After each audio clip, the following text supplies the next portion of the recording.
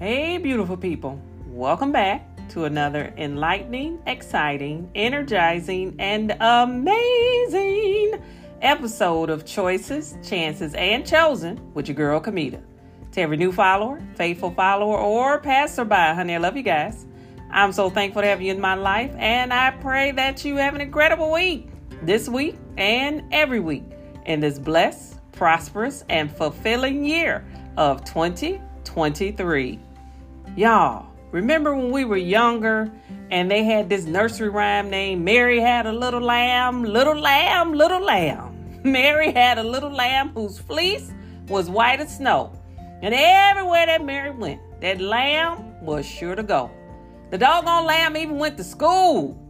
It might be some lambs up there now, God, but we're not going there today, Father.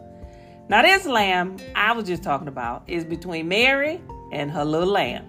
The soft and fluffy lamb. The one that can walk just minutes after their birth lamb.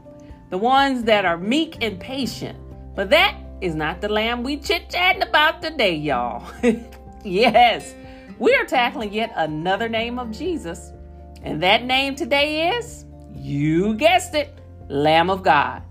Jesus is our sacrificial lamb. Jesus is the fulfillment of the whole sacrificial system. Check out the book of Hebrews chapter 7, honey bunch. Especially as our Passover lamb. As a lamb of God, Jesus' sacrifice pays for our sins past, present, and future. If the lamb someone refers to you didn't take away the sins of the world, that is a lamb chop and not the true Lamb of God. See, this lamb is faultless. The lambs of this world are full of faults. This lamb is costly. The lambs of this world, you might catch on sale, boo. This lamb stood flat-footed and firm for the slaughter. The lambs of this world are singing like a canary on their way to the chop shop. Bye-bye to yesterday and today is what they singing. Just saying, po pooters.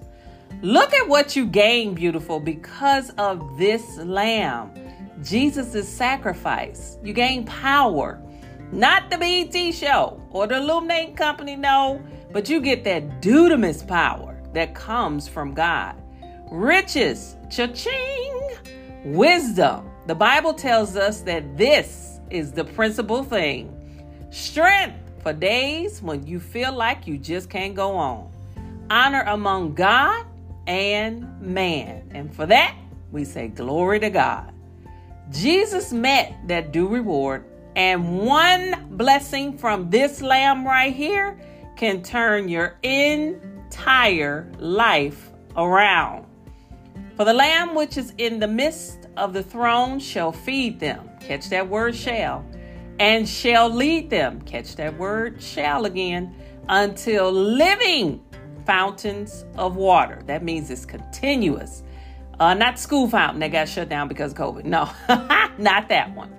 This is the one fountain that will never, ever, ever, ever, ever run dry. And shall wipe away all tears from their eyes. Cute and ugly cry tears, boo. Just let them flow. Just let them flow. Jesus was our offering. He had to become our offering because some folks pass their offering plate like a dinner plate. I'm just saying. So he had to set things right.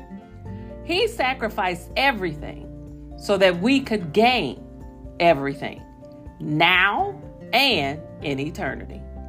The Bible says that I come, talking about Jesus, that you might have life and have it more abundantly.